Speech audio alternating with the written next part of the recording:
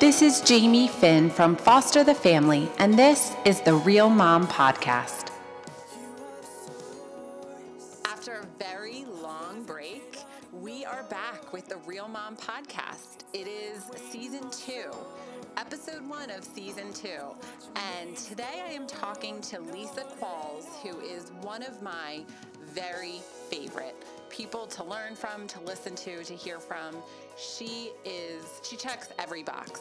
Foster, adoptive, birth mom, biological mom, former foster youth, and she is just a wealth of wisdom and a beautiful source of learning what it looks like to follow Jesus as a foster and adoptive mom. So here is season 2, episode 1 of the Real Mom Podcast. Today I am talking to Lisa Qualls, and Lisa isn't easily defined by any of the normal labels. So I'm just going to jump right in and ask her to sort of define herself. Hi, Lisa. How are you? Hi, Jamie. I'm doing really well. Thank you. Good. So, all right, let's go through the different labels that you could put ahead of mom and child and all of that. Okay. Well, I am a mom by birth. I gave birth to a bunch of my kids. I'm a mom through international adoption, and I'm also a foster mom. So, and to get even more interesting, which maybe we'll talk about a bit, I'm also a birth mom and a former foster youth. So there you go. That's pretty much everything. So this is going to be a privilege for me because I feel, to be honest, this whole podcast, the point of it all along was for me to basically get to talk to moms like you and learn for myself. So you really you have a very well-rounded perspective. You really have a full understanding of all of the different roles in what we're doing. How did that affect your journey into all of this? I'm sure in a huge way. Yeah, in a huge way. You know, honestly, becoming an adoptive mom in some ways is really a God thing, that God had to reach into my heart and change a lot of my feelings and beliefs about adoption because I had been so wounded by it. My son was born when I was a young teenager. I did not willingly place him for adoption. There wasn't an adoption plan. He was born at the very, very end of the 70s, which gives you an idea of how old I am. But anyhow, like when you watch This Is Us, that's like the age of my son. And so open adoptions were starting, but not through Catholic um, children's services. So it was closed. I had a little bit of information, but it was profoundly devastating and shaped my life in many, many ways. So there was a time when I felt sort of positive about adoption. Then I went through a very long time of feeling very angry and very, very wounded by it. So when we actually began our adoption process, that it came as such a huge surprise for me because I was always very, very passionate about children. And some of our closest friends decided to adopt from Ethiopia. And this was back in 2006. And so the crisis there was very large. I mean, it's still quite significant, but it was at the beginning more of when people were beginning to adopt from Ethiopia. And it came as such a surprise. I actually knew that I would probably lose some friends in my part of the adoption community, the part that was, advocating for adoptee rights and for birth mother rights. I mean, these were my people. And my closest friend at the time was an adult adoptee, wonderful relationship with her parents, pretty good reunion with birth family. But she said to me when I told her, I said, I think we're going to adopt. She said, wow, you're crossing over to the dark side. Wow. Yeah. And that's how it felt in a lot of ways. But I mean, God redeemed and restored so much. I mean, it's a long story, but it's very powerful about how God did not allow me to stay in my bitterness and my woundedness. He brought me to a whole new place where it wasn't at all difficult to love my new children. It was this idea of becoming an adoptive mom was a stretch. Wow. Wow. Yeah. And I think that is one reason why your voice is so important and so well-rounded. I mean, the reality of crossing over to the dark side, it shouldn't feel that way because we should so all be on the same side of this. And I think it's voices like yours that are helping bridge that, which is really beautiful and important. So I'm guessing that the journey into foster care wasn't really expected either. It wasn't at all. In fact, we were not, we thought we might be foster parents someday. And I actually had always had this desire that maybe we would foster a pregnant teen or a young teen mom and foster she and her baby together so that we could help them have what I did not have and help her learn how to be a mom for her baby. And but that was something we thought might happen way down the road. And we had gone through a terrible loss of losing one of our daughters in an accident. And we were still very much in grief. And in some ways, we still are, you know. And I remember thinking, someday, when we've processed more of our loss and our grief and we're okay again, then maybe we will become foster parents. But in the meantime, I started a ministry at my church to support foster families. And in that process, I got to know some of the workers for the department. And they asked if I would bring a teen daughter home for one night, a teen girl. One night. It's the old one night trick. Yes, yeah. And she came for a night and then she stayed for 2 nights and then 2 weeks. And then it was going to, if we had not said yes, she would have been moved again to another town about an hour and 45 minutes away, which would have put her nearly 4 hours from her home. And she would have had to be in a third high school. And we just felt that that would be such a really, really hard thing for her. And that by then we got to know her a little bit and we were feeling good and felt like, you know, we could definitely parent her for a time. And the other thing is she had already been in care for, at that point, about 9 months. And so, you know, in the state of Idaho, the guideline is 15 months. And so we thought, well, you know, this will probably be 6 months or so, which Right. I remember Mike Berry said to me, he said, Lisa, whatever they tell you, add 3 years. And she's been with us, she's been with us 2.5 years now. So we love her. Wow. Yeah, I love that because I think it's important that we don't say yes to things that we can't handle, Mhm. that we know isn't, really what we're called to. But every time I say that, I find myself saying the opposite also, which Mhm. is this isn't about us being comfortable. It's not about what we think we can do, that God calls us into the scary and into things that we never thought. And sometimes that small obedience of, sure, she can stay one night turns Mhm. into 2 years of you having such an immense impact on a girl's life. When you adopted your children, they what were their ages? I mean, this is the Mm. first time bringing a teenager into your home, I'm guessing. Yes, Yeah. but our kids, some of them were older. So when Okay. we went to Ethiopia at the beginning of 2007 and brought home 3 children. Well, we brought home our little boy who at that point was 23 months. Our baby was 5 months. And then our daughter Kalkidon was 5.5. And she, at that time, so she was living with HIV, and at that time, kids with HIV or anybody with HIV had to fill out a waiver to get a visa to come into the US. And so the process in adoption was that we were able to go and meet her, but then we had to submit another whole packet Mm. of paperwork to prove that we could care for her health needs and different things. And then we had no idea how long the wait would be from the time we met her and went home to when we actually were able to go back and get her. And it turned out to be faster than actually we expected. The boys came home in February and she came home late May. Okay. Mhm. And it's just so funny to hear you say, I didn't think I would ever adopt. And then it's international adoption, 3 children, special medical Yeah, needs. I, yeah, yeah. I mean, Well, and then yeah. we met our other daughter when we were there.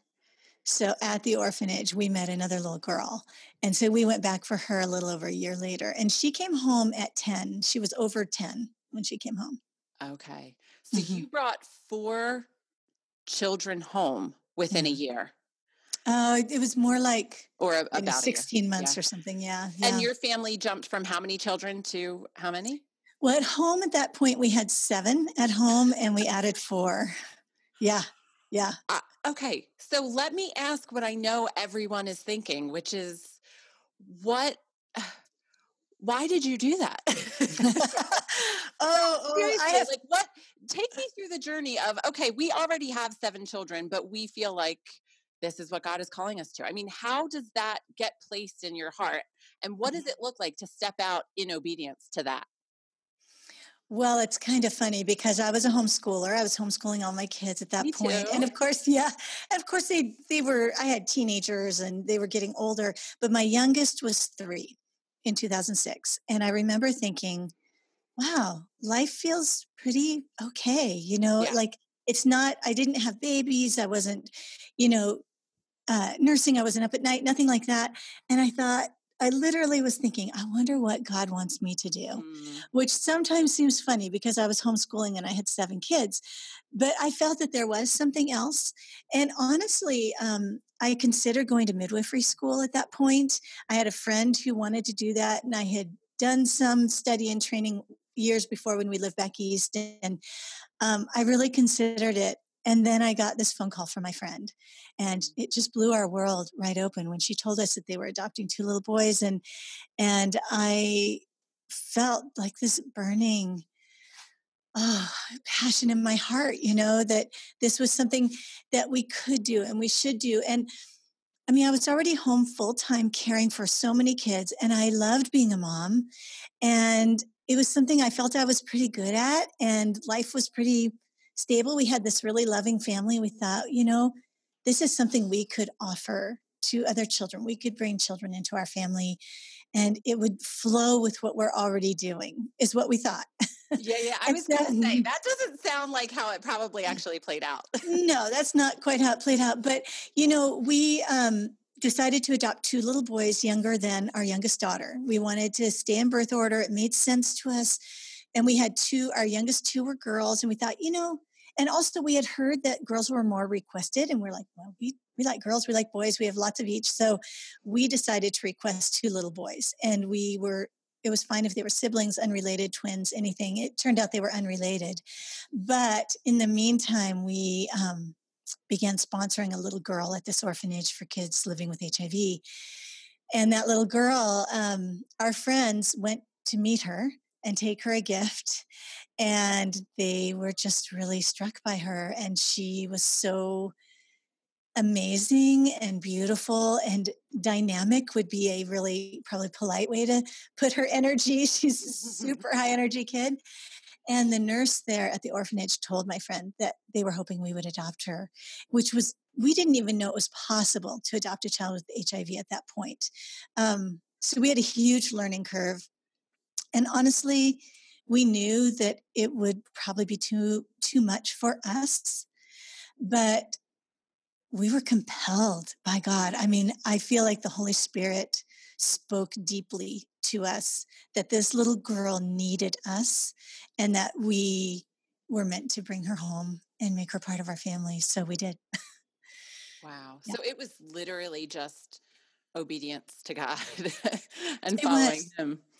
It So was. I've thought before, my husband and I are having conversations about what our family looks like now, what it might look like in the future. Mhm. And if we would have said yes, if we fully understood what we were saying yes to, do you ever think that? And I mean, I'm glossing over about half of what you're saying that I want to ask questions about, but Mhm. you have experienced loss, Mhm.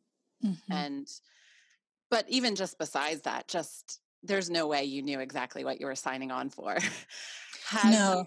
have you ever thought, how do you process through believing that the Holy Spirit spoke to you what you should do, and then what life has been sometimes, which is difficult and painful and beautiful, Yeah. but Well, we actually have had a very difficult journey with our daughter Calcadon, and her needs were extreme, and we We felt really prepared. Our oldest, we'd been parenting for 20 years at that point. Yeah, Our yeah. oldest daughter was 20. We did all the training. We read the books. I have a background. My degree is in psychology. I have a background in mental health. We really thought that we could handle anything. And the truth was we couldn't, but for God giving us strength, we would never have survived, and she required a lot of intervention. We tried many, many therapies with her. We traveled with her. We went to Seattle, which is about 300 miles round trip every other week for therapy for 2 years. We traveled to Nebraska for EMDR therapy. We did a lot of things. And even with all of that, we ended up needing to choose residential treatment for her.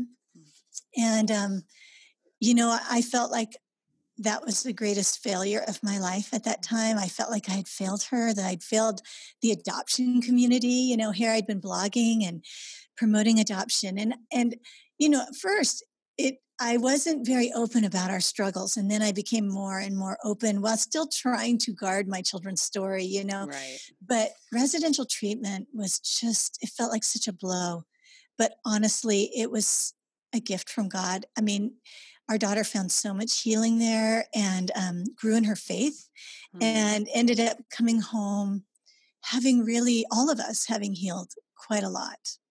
So I forget where we started on that question, but Yeah, just following God when you don't know where it's going to end up. And yes. And probably I would say that our greatest joy is knowing that even in all of our failure and all of our weakness, that we are doing our very best to follow God's calling on our lives, that He called us to something really hard. And, but He's good, He's a good God, and He knows what we're capable of and what we're not. And we have had so many times when we have clearly not had the strength to go on, but God gave us what we needed in that time. And He did bring people to help us and surround us. And, we're very, very thankful for our community and people who came alongside Calcadon. And then later our other daughter, just needed support and help. And so we've been really blessed by that. Yeah, I think, we've talked before and you said, it's such a lie that God will only give us what we can handle. And I think if we believe that, we don't have a very good sense of scripture, because God tells us, when we are weak, that's when we are strong. And to believe that we won't ever be brought to weakness, that we're somehow like not in God's will if things aren't going smoothly and sweet. And we really aren't having a very biblical perspective of who God is. God doesn't just give us what we can handle, because then it's in our weakness and when we really meet our ending point that we see our need for Him. I mean, I have a fairly large capacity, clearly not as large as yours, because I hit that point too where, 5 kids and homeschool. Yeah, anytime I feel like we've got it down, I feel the need to, okay, now what are you calling us to, God? Because I know that it's not this settled feeling. We don't live in a settled feeling ever. And I found that it takes a little bit more maybe to bring me to my breaking point, but that God has sort of called me to a life of bringing me to my breaking point.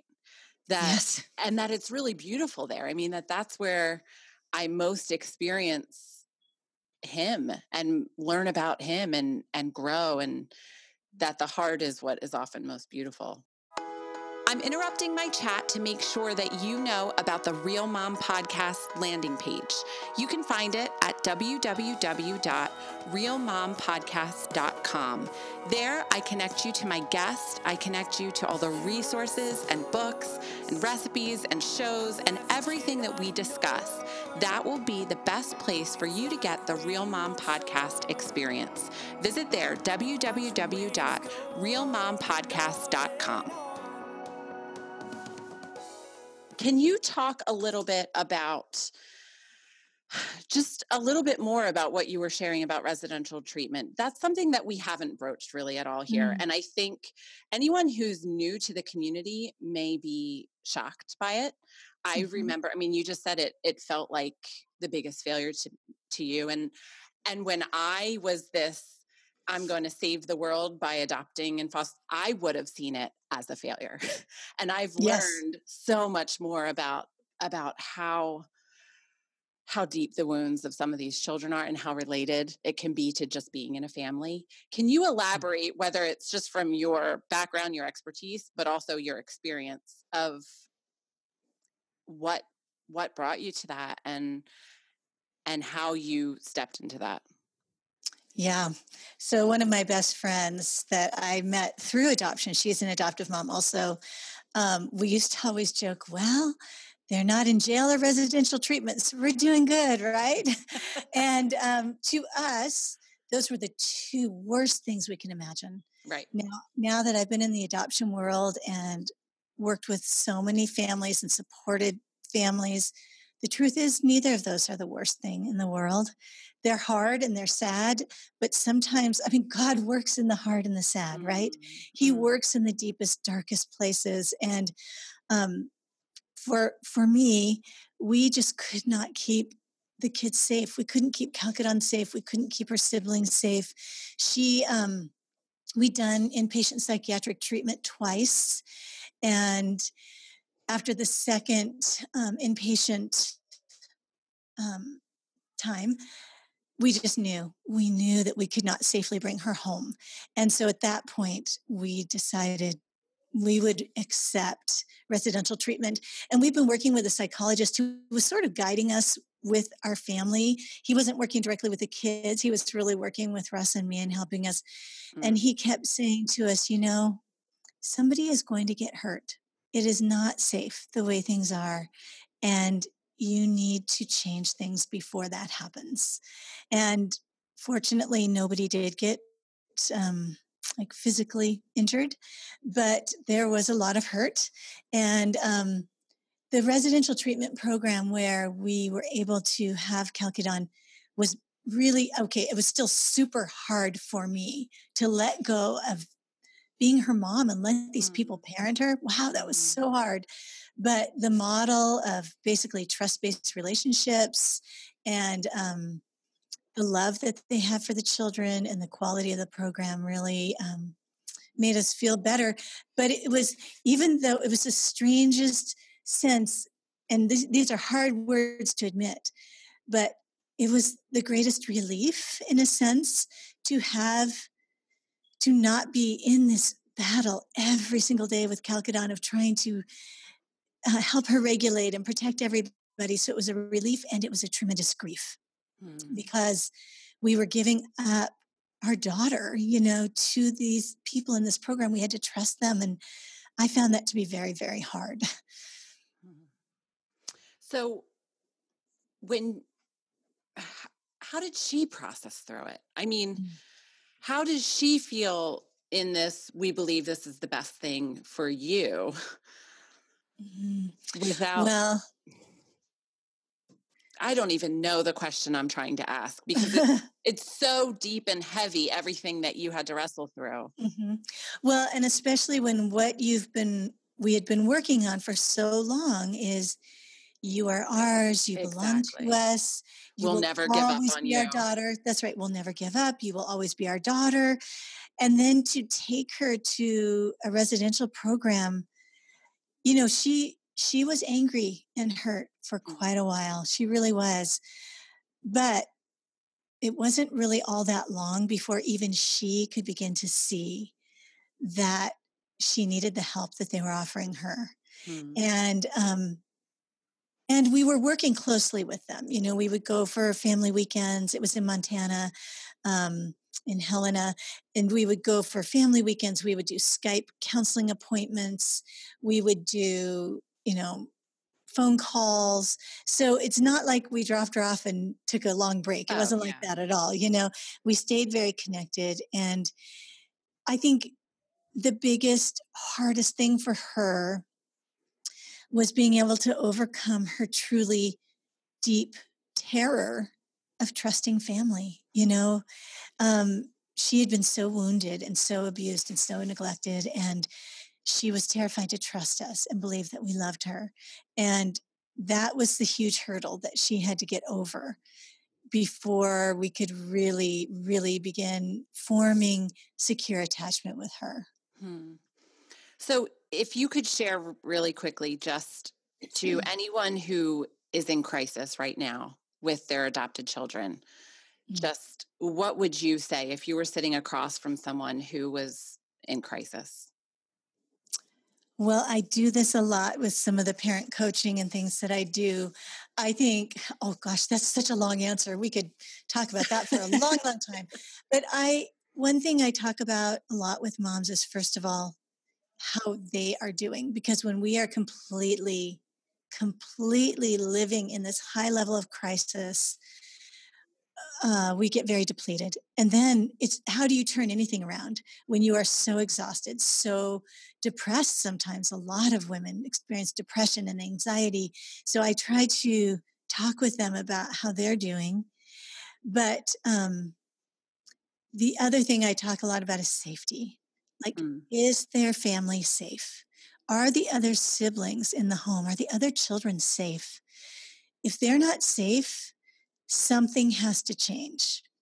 And I don't know what that answer might be. Right.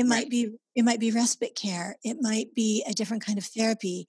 It might be like a kinship situation where a family member steps in to help for a time. But we have to keep our children safe. And that's sort of the very, very beginning where we start. That's good. I feel sometimes so limited. My perspective, my experience is very limited.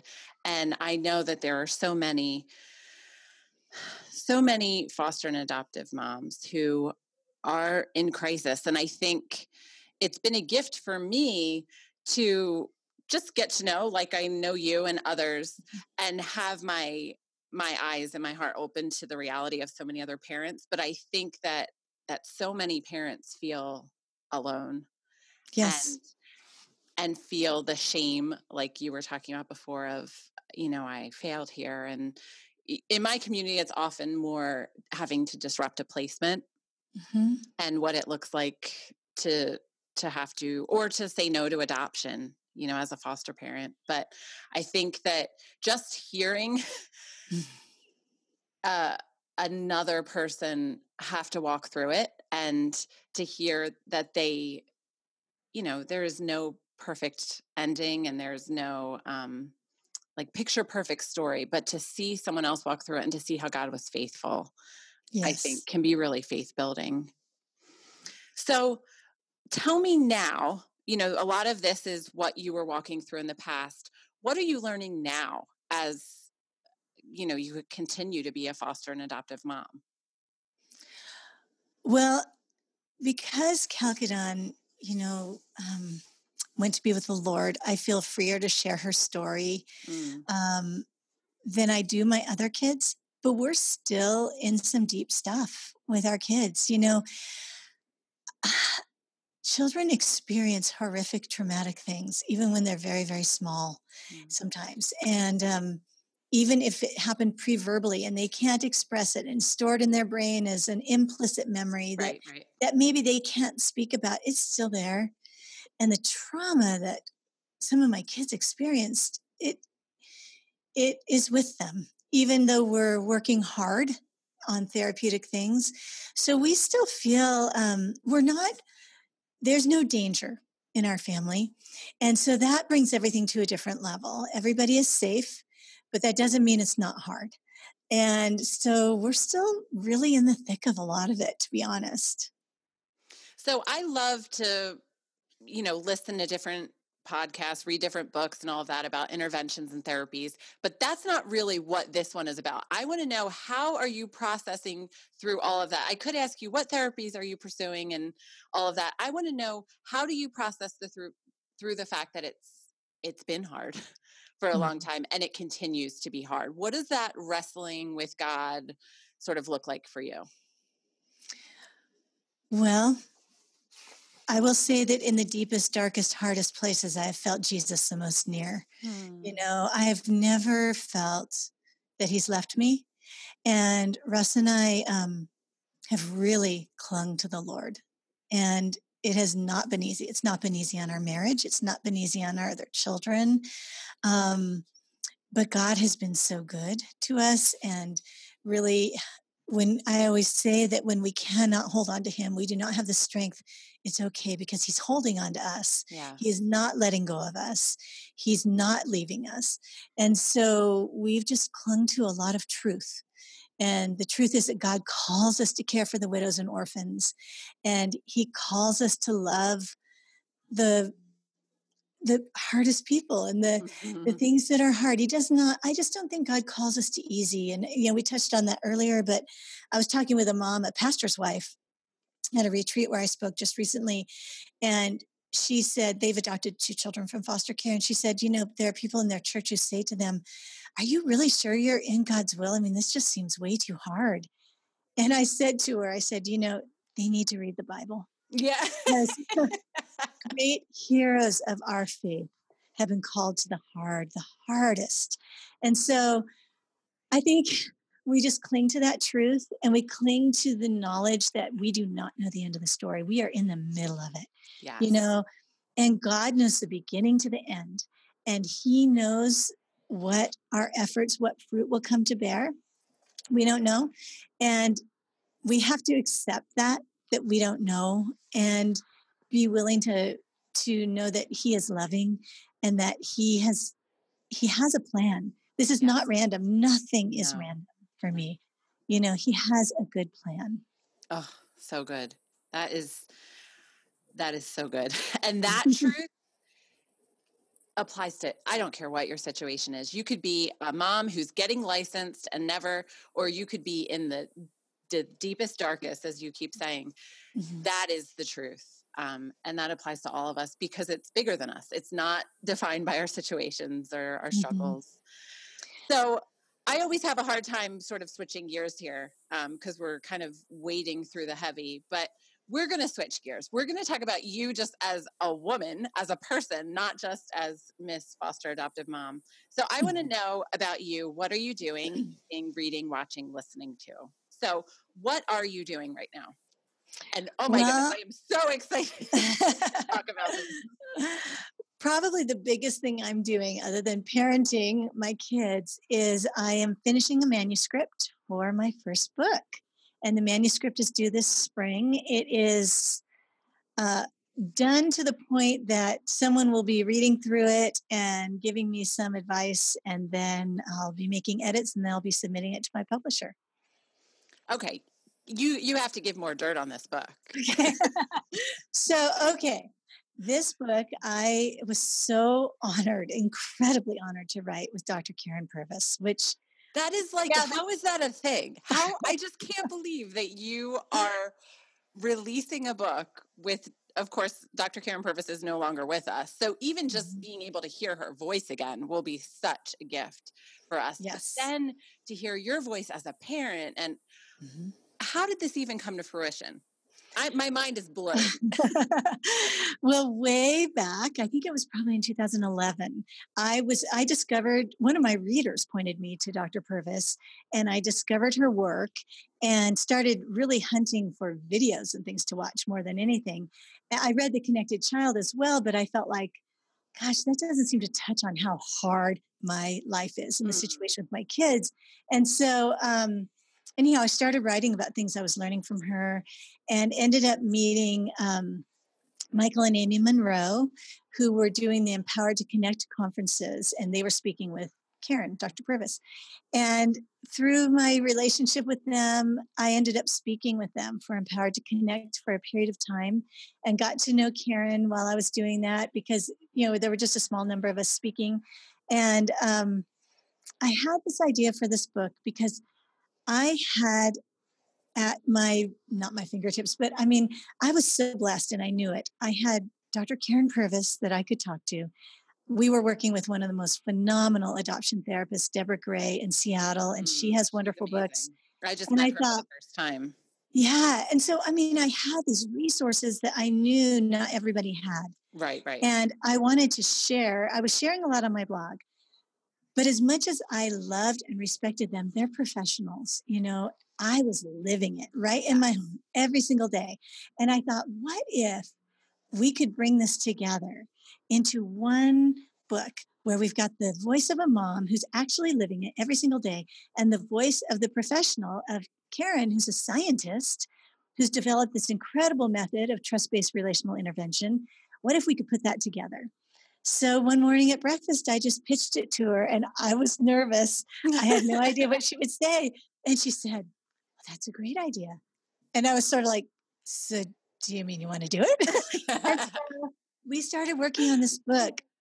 And honestly, I feel like it's such a gift that we're finishing because in the midst of that, I was parenting in really hard circumstances. My kids were struggling.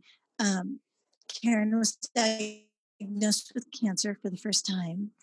And so we started writing, and then things slowed down. Mhm. And then she went into remission, was doing much better. We were writing a lot more again. And then we were in an accident. We lost our daughter. Mhm. And I was very injured in the accident too. And so, but that almost compelled me more to finish the book. And Mm. so we were working on it, and then her cancer came back. We were working on the book up until, well, I mean, I was getting emails. We were talking probably in the winter, and but her cancer progressed more quickly than any of us expected, and she passed away before we had a signed contract with a publisher, Mm. which was really, really stressful. And I'm so thankful that Harvest House took it on, and we were able to, with some help from her assistant, we were able to pull together a lot of her work that to tie together the loose ends. Yeah. And yeah, it's nearly done. And what's really beautiful is that her family wants this published. This is Mm. her last written work. And so it really is an incredible honor, but I hold it very like I need to do a good job. Oh my This goodness. is so Feels important. like sacred. It really does. It really does. So yeah, Well, I'm and working hard. and you touched on what I hear is the most common critique from parents, which is this is great, but she didn't live it. I've heard, well, Karen Purvis never blah blah blah blah. And so to be able to bring both perspectives together, I think is going to be a huge gift to our community. I'm always excited when voices that I love to hear write books, but this is different. This feels different. This feels like that we've been needing and waiting for. So you don't have a title, do you? Well, we did have a working title, but I've given it a lot of thought, and I want to talk with the publisher and see. We'll change Okay. it up a little bit. Oh, But bummer. yeah, but it basically the main part about it is this is the real life strategies for connected Yeah. parenting. That's not the title, but Yes. that's the gist of what I want people to know is like and I screw it up. I was not always perfect by Yes. any Right. means. But this is living it, really Good. living it. Oh, I'm so excited. I'm so excited. Me too. All right. A Yeah. little less exciting and relates much less to me. What are you eating? Well, we are talking just days before Thanksgiving. Yep. So, um, we're not eating anything super exciting right now, but we are about to. And we have my adult kids are starting to roll in. My kids range in Oh, age now fun. from 31 down to 12. So we have some of our adult kids coming home. And the biggest new thing is I think I'm going to try Joanna Gaines' homemade stuffing recipe. I just found it a couple days ago, and that's going to be the new thing on the table, I think. Nice. And I guess with how many kids you have, you're not inviting like aunts and uncles and grandparents. I mean, you guys take up a table. Well, we don't live near any of our family. Our closest Okay. family's in Seattle, so that's about 5.5 hours away. But we will have our our kids bring friends, and it's always a big, yeah. Everything's big in our house. Yeah, yeah, yeah. Well, and Mhm. as you have like a fluid family, I'm sure it just gets more and more fluid and more Yes, people show up and it really does. It really does. So I just have to remain very flexible. If it gets to be more than about 15, we will go not. We will do buffet style. Like we can okay. do 14 around the table pretty well, but Yeah. once it goes over that, it gets a little hard. That's fun. My brother, we're both foster and adoptive parents. So we sometimes have 11 or 12. Right now, we only have 8, but the oldest is is 9. So we actually feed the kids around the table, send them downstairs, don't come up, leave us alone. And then we all get to sit around the table together. That's great. That's Yeah. fun. All right. What are you reading? Right now I'm reading Half Broke Horses by, I think it's Jeanette Walls. She wrote The Glass Castle. Okay, I do know that. She wrote The Glass Castle. Yeah, great book. And this she wrote is her grandmother's story. And I wasn't sure I was going to love it, but I've definitely been pulled in. It's very interesting. Okay, are you a fiction reader more than a nonfiction? I found that No. send you their books a lot and you end up reading like, okay, I've read 400 books on foster care and adoption now. Do you end up reading a lot of nonfiction? I read a lot of nonfiction. I generally, actually, to be honest, I'm listening to Half Broke Horses because I find I enjoy fiction. I can listen to fiction. I listen to a lot of nonfiction too, but nonfiction, for the most part, I want to be holding the book and underlining, depending on what it is. So fiction is more of a pleasure, Yeah. And so I listen to it when I'm exercising or driving, things like that. Fun. Okay, What are you watching? Well, Russ and I were very hooked on Madam Secretary on Netflix. Have you seen it? No. So who is that? I can picture who it is. Who's the female actress? Do you see her name? Tia Leone? Is that her name? Okay. Tia Leone. I love her. She is a great actress. Yes. And the actor who plays her husband is great too. And, it's really interesting because she's a Secretary of State, but they have a great marriage. And where do you ever see that on TV? Where do you ever see that?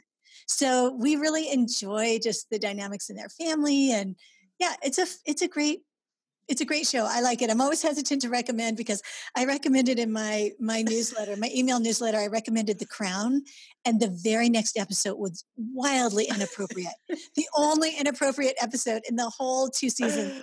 And I was like, oh my goodness, I cannot believe I just recommended that. It's such a hard thing because everyone has different standards and different.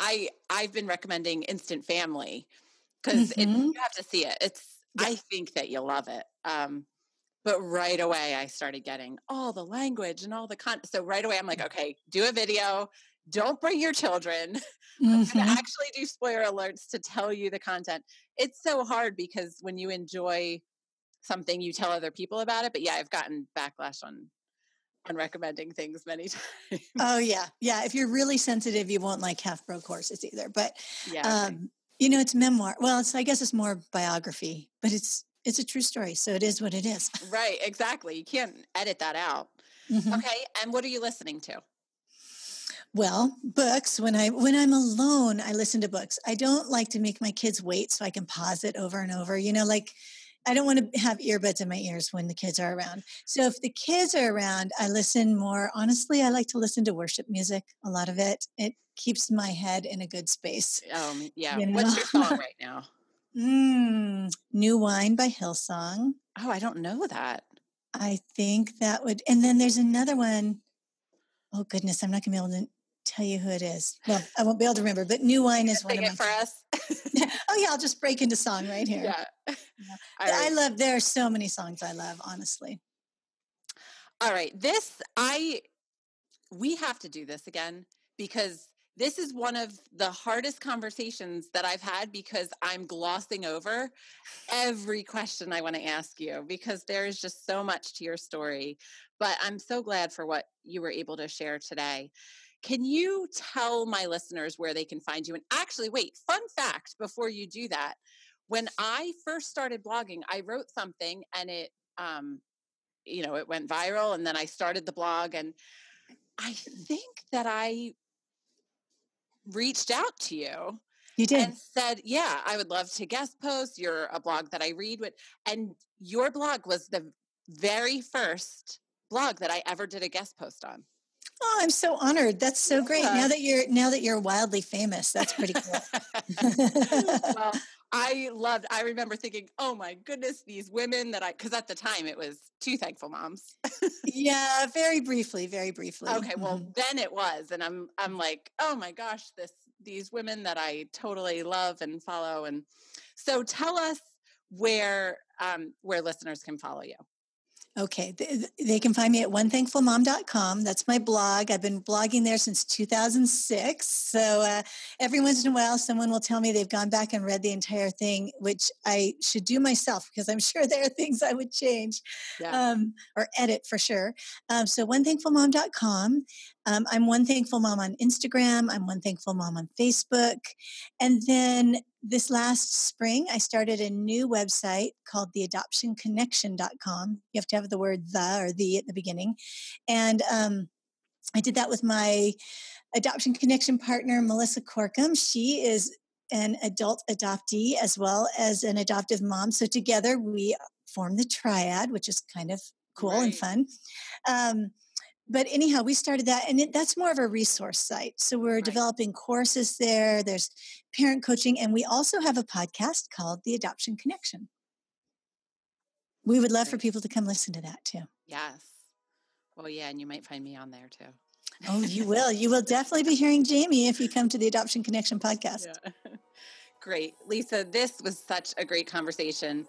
I feel just so encouraged, and you really built my faith, not just by your story, which is unique and beautiful, but really just by your perspective and how big your God is. That's what's carried you through this all. So thank you so much for sharing with us, and thank you just for your beautiful heart. Well, thank you for having me. It's really been a joy. Thanks so much for listening to this episode of the Real Mom Podcast. You can find us online, www.realmompodcast.com, or on iTunes, and subscribe. You can find us on Facebook, facebook.com/realmompodcast, or Instagram @realmompodcast. Thanks so much for listening.